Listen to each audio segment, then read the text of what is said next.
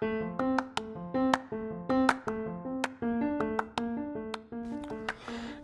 morning, Bardstown Middle School. Today is Friday, February the 28th. It's a gold day, and these are your announcements.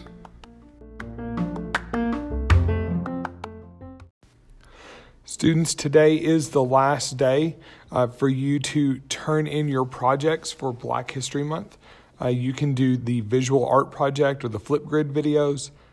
Top winners in each category have the opportunity to win dress down passes and the opportunity to take a field trip. The Stride Club is also sponsoring a door decorating contest. The big rolls of paper are in the office, but just make sure that you don't cover the door windows. That is just for school safety reasons.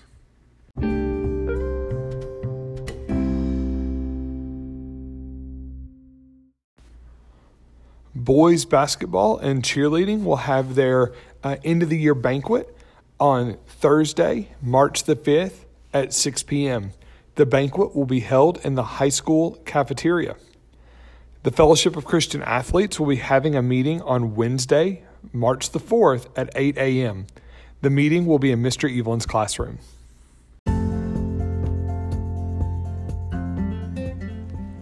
And that's all for your announcements. So just remember to have a great day, to work hard, and to be kind.